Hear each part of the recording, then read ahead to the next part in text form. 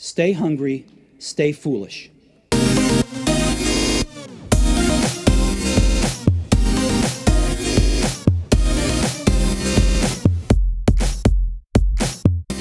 Courage is resistance to fear, mastery of fear, not absence of fear.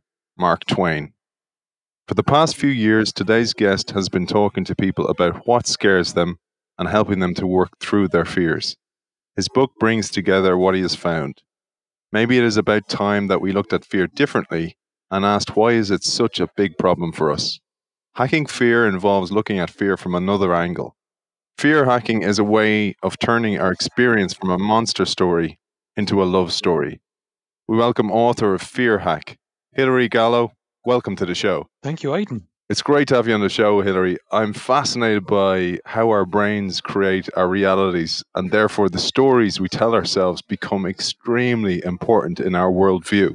Yeah, our imagination has this capacity to just take over, and we have these structural challenges in that we have stories that are given to us as structurally we grow up with. It's a gift as a human to have a fertile imagination, but the danger is the negative side of that imagination can give rise to this incredible storytelling about stuff that's not actually there. There's no person downstairs in the house, just as there isn't the detail of the fear that might emerge in our lives, but it doesn't stop it from seeming really real.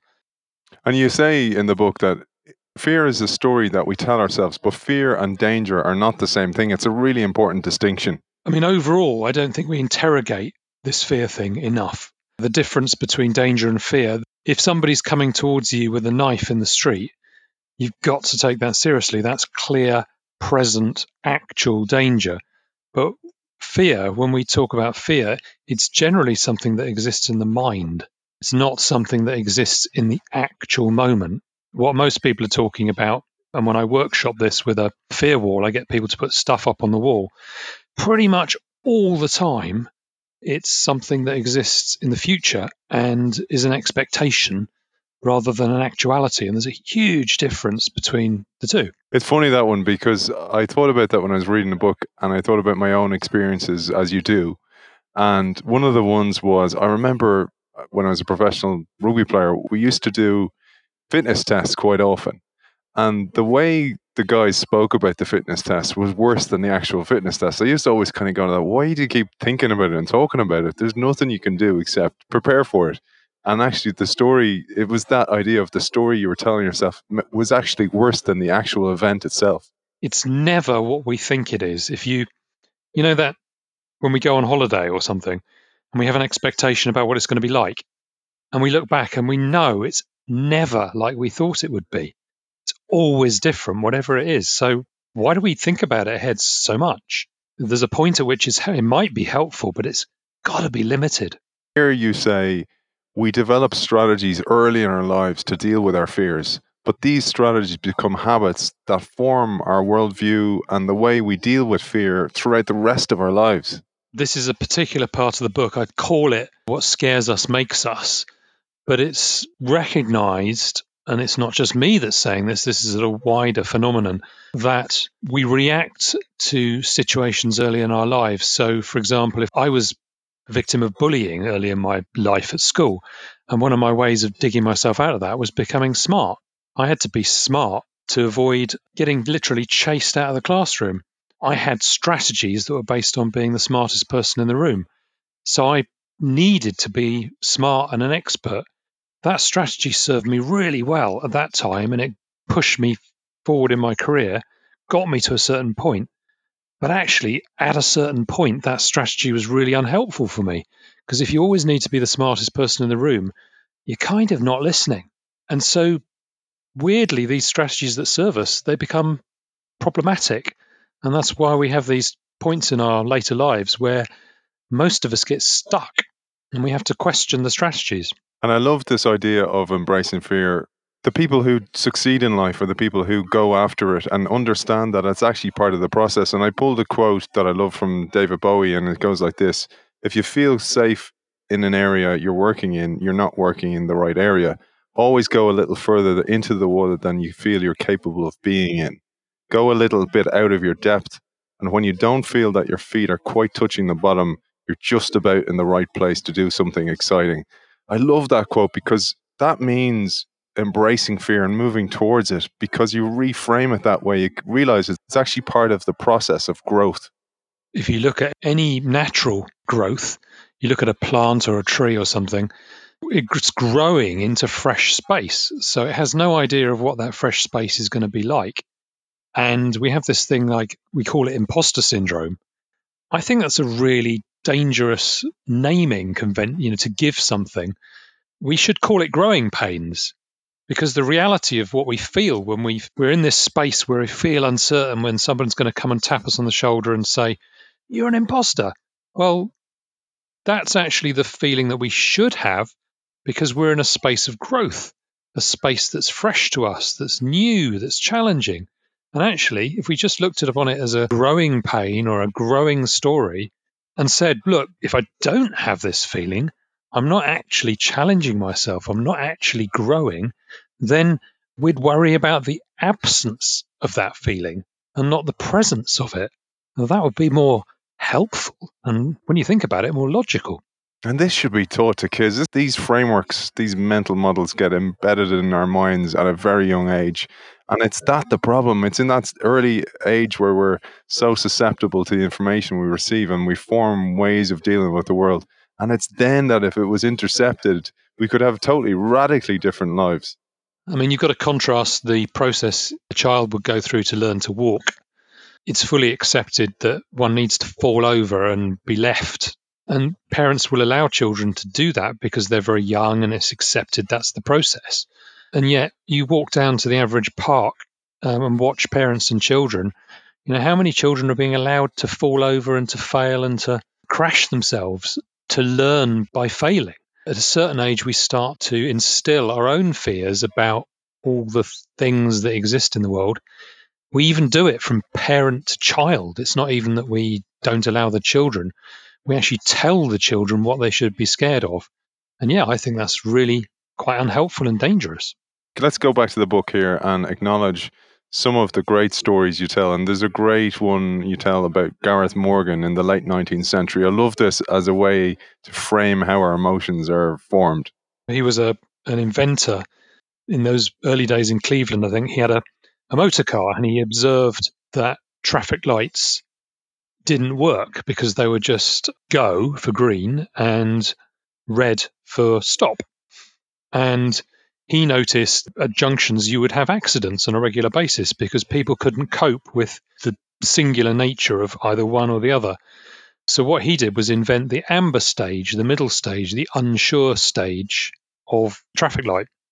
So we now have the three phasing of the traffic light. And I like this model because my view is that our nervous system has this same staged way of being, that we are either on red, which is kind of like freeze up literally like an ancient lizard or a bird that just freezes to avoid the predator.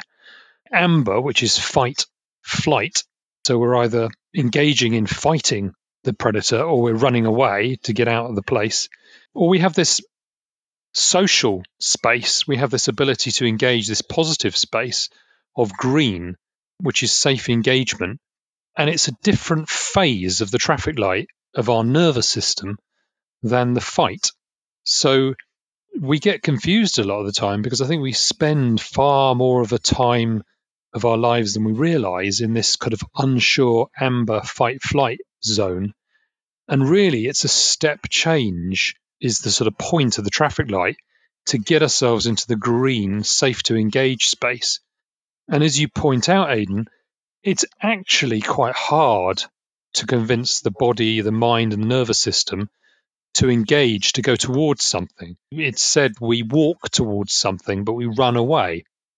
And it's something like a 10-to-1 ratio of likelihood of safe engagement moving towards and getting away. And this is something Paul Ekman identified in the basic emotions. There's something like 5 or 6 basic emotions that he identified that take us away, like fear and disgust and anger.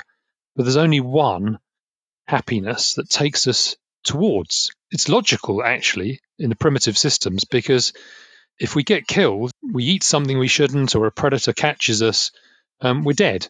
Whereas if we miss out on the food or the bit of love, we can get by. So it's natural that our bodies are predisposed to the negative. There's a negative heuristic, there's a loss heuristic. Everything is about moving away and loss. And we're very little focused on the gain. And that's a challenge when we come to look at fear.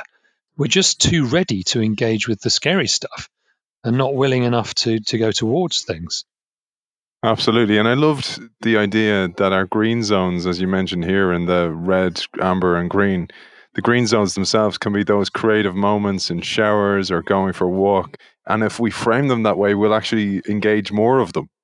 Yeah, I mean, my overall contention is that we care a lot about the objective or the thing we want to go towards. If we've got this thing, a presentation we're going to do, we focus a lot on the content and the slides and the thing. What we don't tend to do is we focus on our state, our nervous system, how we are. And actually, that's crucial to our performance. If we're in a good state, if we're relaxed, our memory is better, our brain is more focused, we'll remember more stuff, we'll focus on the things we meant to say. It's fundamentally going to change how we present.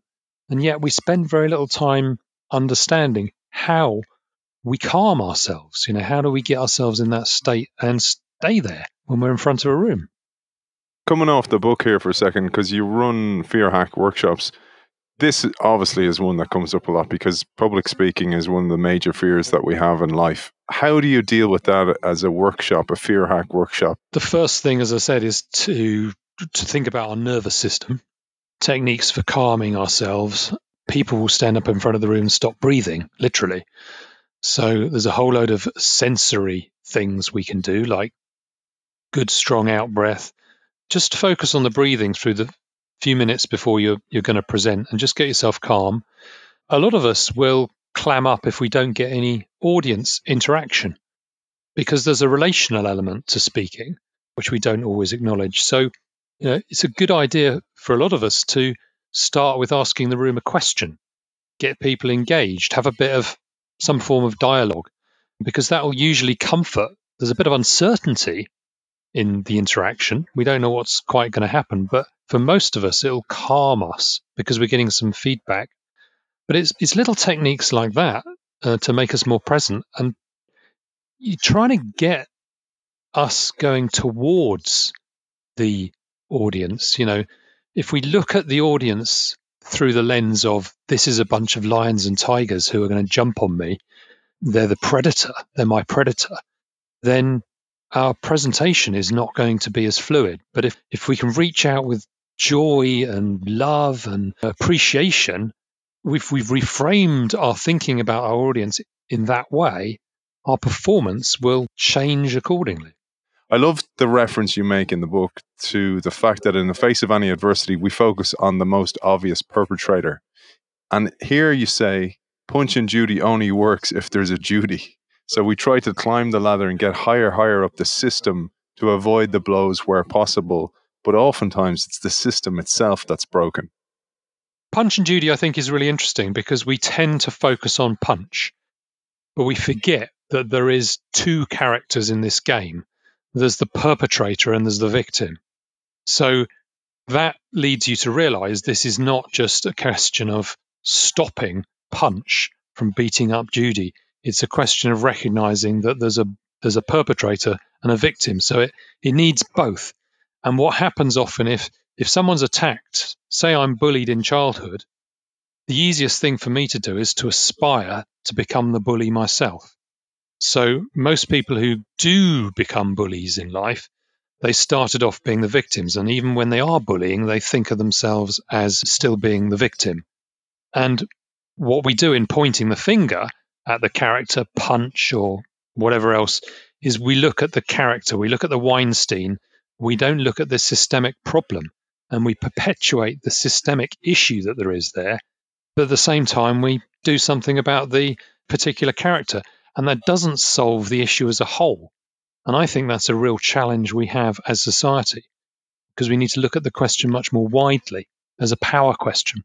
Yeah, and oftentimes you see this in business as well. I'm sure you see it in your workshops. I run workshops as well. And one of the things I talk about is that when you point the finger, there's three pointing back at yourself. And that's the place to start. You got to look at, what am I doing to facilitate such behaviors? Perhaps there's undesired behaviors. Perhaps your business is challenged. What am I doing as a leader to facilitate these or to make it happen? And what am I not doing, more importantly, instead of trying to take out some hero or some symbolic symbol of change rather than make an absolute systemic change across my organization? You're absolutely right. Those three fingers pointing back at you. I mean, question I'll often ask people is, what makes you angry? Because I find that what makes them angry in the world outside is a clue to something in themselves. Let's face it, if we were completely zen, nothing would anger us, nothing would annoy us, nothing would get to us. It gets to us because it's a reflection of something in ourselves. And that's an amazing truth to realize if you can tap into it. Going back to the Punch and Judy, you say there has to be both in order for this system to work. And you call this belief in hierarchy or predation our monkey mindset. And it's still a mindset that governs us to this day. We have a system, we have a strategy as human beings that I think we inherited from the lions and tigers of predation. So our strategy is, we were once preyed upon by them. In order to save ourselves from our fate as a victim of the predator, what we've done is climb the system and become the top predator. But what we as mankind haven't done, and I think we need to do now, is realize that that was a strategy that served us very well to get us to the state we're in now. But it's not a strategy that's serving us very well at the moment, because if we always have to climb the hierarchy, and there always has to be a hierarchy, then all of us always are trying to be the top dog or the top lion. And there's only space for so many top dogs.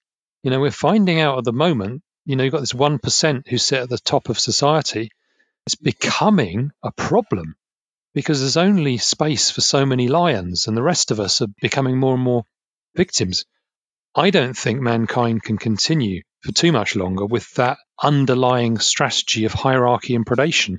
I also think that fear is baked into that strategy. So if you have a system which is based fundamentally on hierarchy and predation, you will always have fear of not being at the top of that hierarchy and the dangers that come thereby. This idea of evolution and getting outside ourselves, to actually, that whole idea of metacognition, catching ourselves, catching our behaviors when they're not serving us. But there's a certain story you tell, and I absolutely love this one, and I'm going to write about this one in this week's blog. It's when you talk about our growth, and the shell of the old self grows tighter and tighter and becomes harder and harder to shed. And we need to behave like the crustacean does and shed that shell because it's no longer serving us. There's a battle here, I think, between the soul and the ego. The model is that as we grow, and we are growing, the brain is plastic, it can change and it evolves. As we grow, the structure, the narrative structure that we build for ourselves, it might be the career, it might be the person we think we are. We get to a point, if we're truly growing, where that structure will start to itch and start to hurt. And we might have an incident in our lives that calls that out to us if we don't notice it. Slowly, that tightness of the shell will creep up on us. And our challenge then is to, as you say, shed the shell.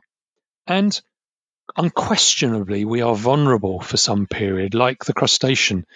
Once we crawl out of the hard shell and discard it, we might want to look after ourselves for a little while, shelter ourselves under a rock or something, literally, away from the angry predators, so that we can grow our systems and strategies in that new world. Unless we develop the capacity to shed those old ways of being and those old shells in that sort of metaphorical model, we're going to be restricted in our growth by our old narrative. So a bit of vulnerability from time to time is absolutely essential. Yeah, and I love this idea of getting rid of that old shell, that old way of being, particularly that period of vulnerability, because it's not only we're vulnerable to the naysayers, we're also vulnerable to those closest to us, because often those close to us are the ones who try to hold us back, and they don't do it for bad reasons. I think this is an important distinction to make.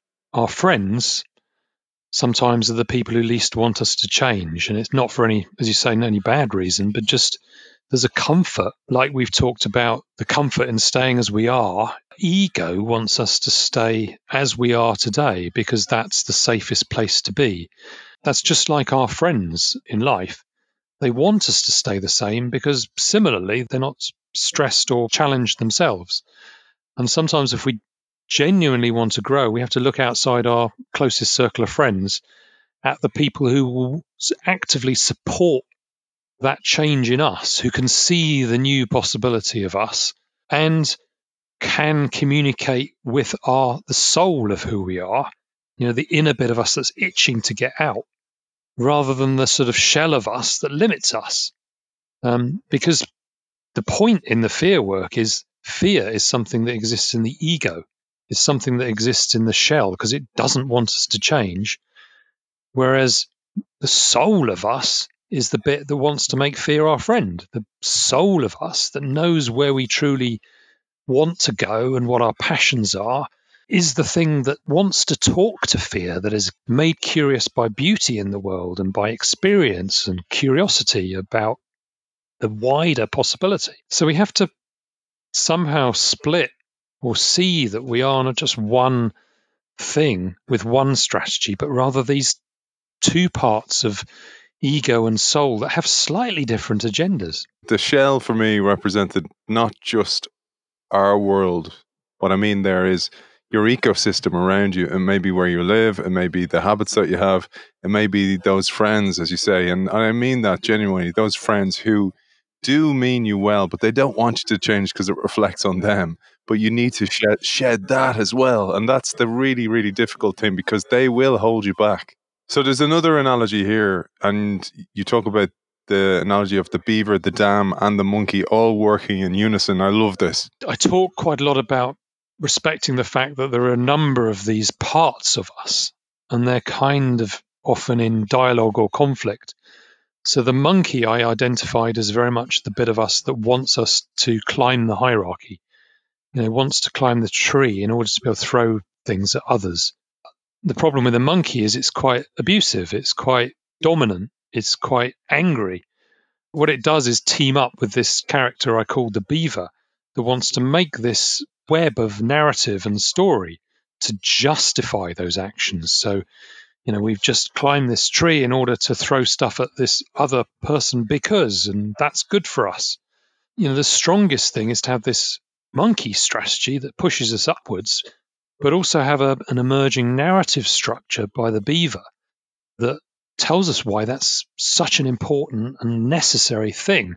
Hitler wouldn't have been as strong if he didn't have Goebbels, I think it was, his head of PR, who sat alongside him crafting the stories that kept the whole thing going. And that's what it depends on. I called it the beaver because I felt that it's like a big dam of sticks, whereas as humans we should be in flow like the river. What the beaver's actually doing is building this structure that blocks the flow. And that's not necessarily helpful if you want to be in the flow as a human. You want to be growing, developing, fluid, all those things, but the beaver's stopping you. And I thought it'd be interesting to share your own story here, because you framed your life stages in a certain way, Hilary, and I believe this is something we can all relate to. I think the first 7 years are pretty powerful for experiences. We're just getting out.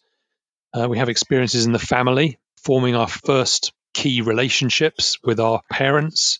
And there's often stuff that happens in those early stages that builds a strategy towards life. Then I think 7 to 14, we're getting out into junior school and secondary school. We're getting out into the world, building our social relationships. Often something happens, some challenge, could be minor, could be major, but we tend to build our strategies again in response to the things that happen to us in that social environment. And then 14 to 21, we're forming our first loving relationships with other people. And often things happen in that stage of our life as well. If we look back at those early stages in our lives, a lot of us can see things that happen to us that resulted in some of these key strategies. By repetition, they become quite embedded. And I think there's a lot of truth that exists in our early experience in that way. And I love here you talk about shifting our attention towards growth. And you share the great analogy of trees and viriditas. Yeah, I grew up in Essex, and we have a lot of pubs called the Green Man. And I always thought that was interesting. And it's based on this ancient concept. It's a pagan thing about respecting and man and woman, humankind being in nature and being inextricably linked to what was growing in the environment. And I think we've lost a lot of that linkage. And it's something that we see in our, not just fear, but also in our gut health or our problems with autoimmune diseases and such. And what I'm saying is, I think the model of growth that you see in a tree or a plant is much closer to how we should look upon our own potential for growth as humans. We are all built of the same clay that made other growing structures. Trees don't just grow in one direction outwards and upwards, they grow down and grow a root. So this whole thing about understanding our nature, our history, our fears, our dark side, it's actually all about building a stronger root, because our growth goes in both directions and it is ongoing. We can continue to grow. And one of the challenges I think we have, particularly later in life, is that we get locked into thinking we are as we are. You see older people who continue to be curious and to challenge themselves and to continue to grow. And I think they stay happier and enjoying life longer because they get out, they're curious, and they grow. And I think it's a superpower if we can think of ourselves more like that. That segues so well with the idea of the crustacean and shedding the old shell. And you mentioned as well the beaver and the monkey. There's another analogy which you make, again, animals, which is the horse and the dolphin. I uncovered these two negative animals, the monkey and the beaver, and it occurred to me there were two positive ones as well. Firstly, the horse. It's important, I think, because it's my analogy for horse and rider, how we should be with our fear. Don't just make it your friend. Make it the horse that you ride on. Have the sort of partnership that a horse and a rider have. And we can learn something from horses as well, I think, because horses are very emotionally focused and in the moment. A horse doesn't ask how much further is it. The horse just focuses on making the next step and traveling onward on that journey. They don't worry about the destination like we do. I think sometimes that's something we could learn from the world of the horse. The dolphin is an animal that is focused on depth and is focused on the present moment and diving in what I see as the sort of vertical exploration of this current moment in time. I think we spend too much of our time in the horizontal. If you think of two different forms of awareness, the vertical going down into the moment and what does this moment hold for me, compared to the vertical, which is pushing backwards into our past and forwards into our future. Those are two completely different forms of awareness. And if you think about what occupies our minds on a daily basis, I think we have to ask, how much of our minds do we spend worrying about the future and extrapolating about the past? I want to question that because I think most of what we do is unhelpful. We should be spending 80% of our time in the now, focusing on what's in front of us, and maybe look more like 20% planning a bit of the future and learning from the past. I think we spend higher percentages than we need to in the horizontal, the past and the future. And I don't think that's a good use of our mental energy. I'm doing a talk in Google, a keynote in Google this week, and I have a slide and I have a picture of a tree and I have a picture of the leaves, the trunk, and then the roots. And I did say something very similar, that we focus on the leaves and the foliage, but really that's the past. And the present is right in front of us, the trunk right in front of us. And we focus very little there. And we certainly don't focus on the roots, as you said about the tree. growing future versions of ourselves. We focus on the most evident piece or the thing that's most evident to everyone else. And that's where we point to and we identify ourselves with, but it's really not helpful for our future growth. Look what happens at Christmas. Take a Christmas tree, we cut off the top of the tree, we bring it into our living room, we put tinsel and baubles on it. It doesn't last. It doesn't survive Christmas. Who wants to be a Christmas tree? It's not it's not a very good model for living, is it? Your social media tinsels and baubles and I look great. But, chop the tree off from the roots. Is that such a smart idea? I love that. I'll have to add a new slide, man. A Christmas tree. So let's look to some of the solutions. You mentioned some of the workshop work you do in Fear Hack workshops. One of the ones I loved was this concept of the lack hole. There was a point at which I identified that I was always seeking something new. It was a bit like the children's question in the back of the car, are we there yet? Constantly, I'd reach something, I'd get my objective, and then I'd be on to the next thing. I noticed it with a pair of running shoes that I felt that my running would be improved if I got myself a new pair of more waterproof running shoes. And, that grew and grew and grew until I convinced myself that was true. And I bought the new pair of shoes and then went running. And I noticed that it wasn't the running shoes at all that was the problem. It was my commitment to running that I needed to address. It was something deep within me. But I'd put my whole expectation story onto the item, onto the thing. And this is what I call the lack hole. We have this strategy where we tend to sort of focus on something that we feel will make us whole and will solve the problem. The new car, the new shoes, the new shirt, the new computer. The reality is very rarely does it fill that hole. And it's a question of sometimes just recognizing that and realizing actually the issue is far deeper in ourselves and we ought to question that and challenge ourselves a bit harder rather than just seeking the quick fix. Because the lack hole will persist. It'll find something else. And I think all of us have to realize that in our own way, because I can say as much as I like about it. I hope people can recognize something of that in themselves. This idea of spark joy and, minimal living and all that kind of stuff, that appeals to me because that means letting go of things like the lack hole. So you're not buying things to fill a void.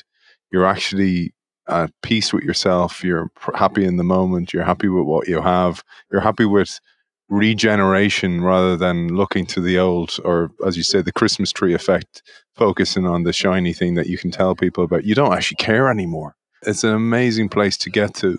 And I really feel that this book can help people get there. One last exercise I'd love to share, and it seems like one that you do regularly in the Fear Hack workshops. It's this idea of the fear dig. Let's share that one as something people might do at home. The idea of the fear dig is to identify your fear and then try and dig beneath it. What's really driving that fear? So ask yourself, if I have a fear of going outside, of leaving the house, what would happen? I often use the 5 whys. Why are you concerned about going outside the house? Well, I'm concerned about going outside the house because I might meet people. Okay, so why are you concerned about meeting people?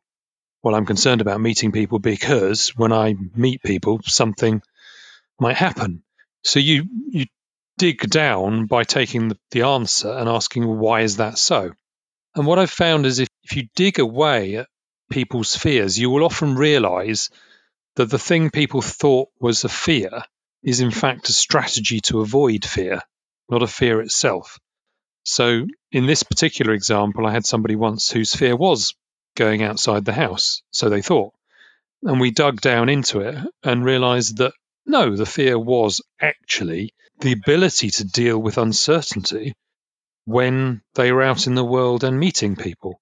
So the actual fear was just the inability to embrace uncertainty in conversations. And the point is that if you can get down and understand what your actual fear really is, and you can talk to it, firstly, the fear, there's a weird thing that fear thrives in the generality. As soon as you start to be specific and start to talk to it, it tends to get smaller and you tend to get more powerful. You can literally put bones on the ghost of fear. And you can deal much more easily with something if you know that it's the uncertainty of the conversations than if it's this vague strategy that you're struggling with.